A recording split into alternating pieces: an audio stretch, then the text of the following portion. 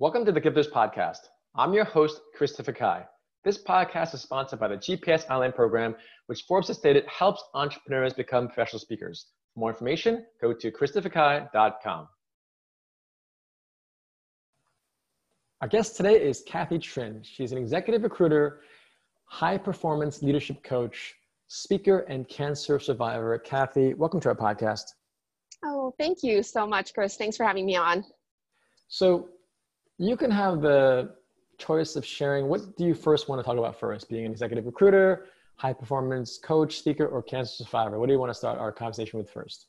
I usually don't like leading in with the cancer survival. It's just because it is recent, but I did beat it. So I'm really super proud of myself. But I mean, we can talk about my recruiting business. Sounds good. You mentioned that you've been in it for 20 plus years. What allows someone to be in a business for that long and still do it? Well, I've been recruiting for, since 1998, just happened to land a career in recruiting. And I absolutely like everybody would answer, just the love of people and the love of making money as well. And, just being able to contribute to, society as well. But I mean, it's just been a really rewarding career. I've met so many people. I've got thousands and thousands of people that I'm able to directly reach out to today. And so I can't get away from the business. I think I'll be in this business for the rest of my career. So. And talk to us, what do you feel are some skill sets you learned as an executive recruiter that can apply to entrepreneurs? Because most of our listeners are entrepreneurs. Yeah, just a lot of being able to do touch on self-help, self-development, personal development, growth, being able to ultimately get to a place of love and compassion for another human being. That's what I've learned through being a recruiter or a headhunter or an executive recruiter.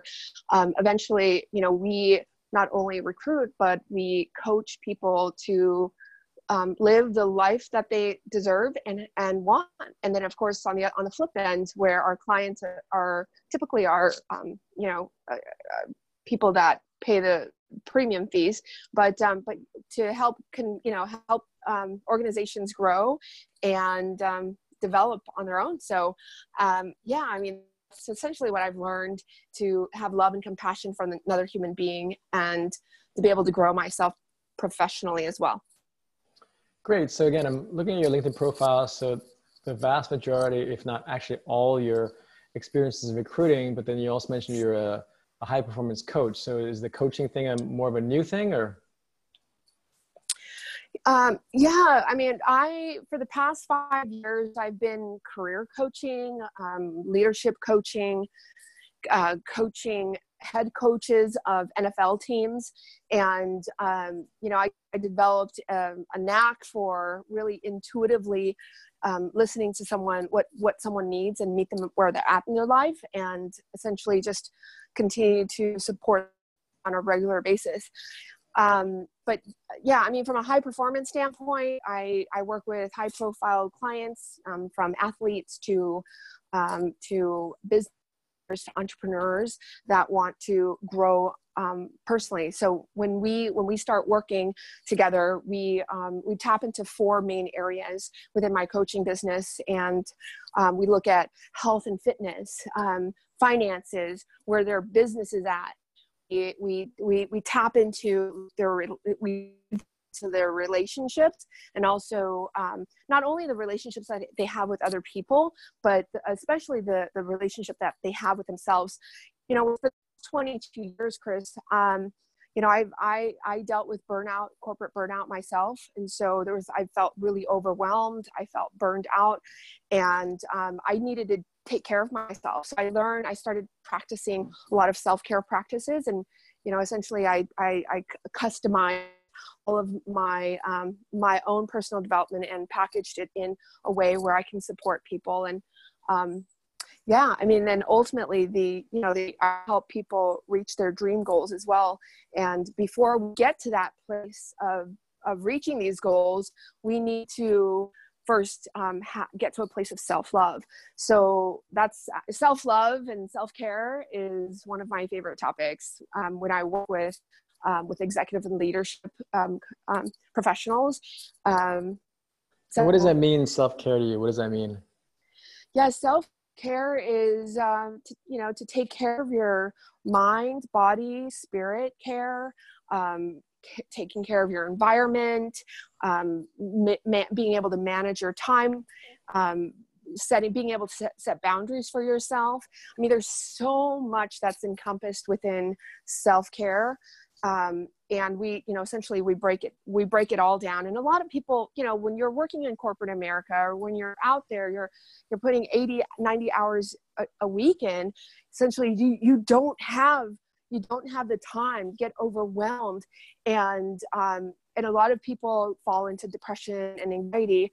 So I sit down and I do a forensic analysis of what's going on in someone's life, what's going on in their mind, what they're putting in their bodies, and then ultimately be able to help them look at that, take their inventory of what, where they've been and where they want to go. And, it really just takes a lot of self-care and self-practices. So it's meditation, journaling, doing yoga, having quiet time. They're really, really important to professionals. I work with 90% of my clients are professionals. We have, athletes and whatnot. So that's what self-care looks like. And let's get even more specific. What's something that we can each do every day? Well, let's actually just describe a client you work with and walk us through some of the things that you help him or her do specifically each day to help them care for themselves better. Oh, absolutely. So I have a gal that works. She's a business, and she works up in San Jose. I haven't met her before, but we've been working three months now. And when she came to me, she was overweight. Due to COVID-19, had ton of challenges with her husband. Being able to relate, communicate, and whatnot. She didn't have a morning routine. So we had to really break down like what was going on. Why is she overeating? Why is she consuming so much alcohol? Why is she upset with other people? So we, essentially that's, the process is to really take that analysis, help someone or help folks to, and I essentially helped her get to a morning ritual where now she wakes up early in the morning, 2 hours prior, goes on a walk.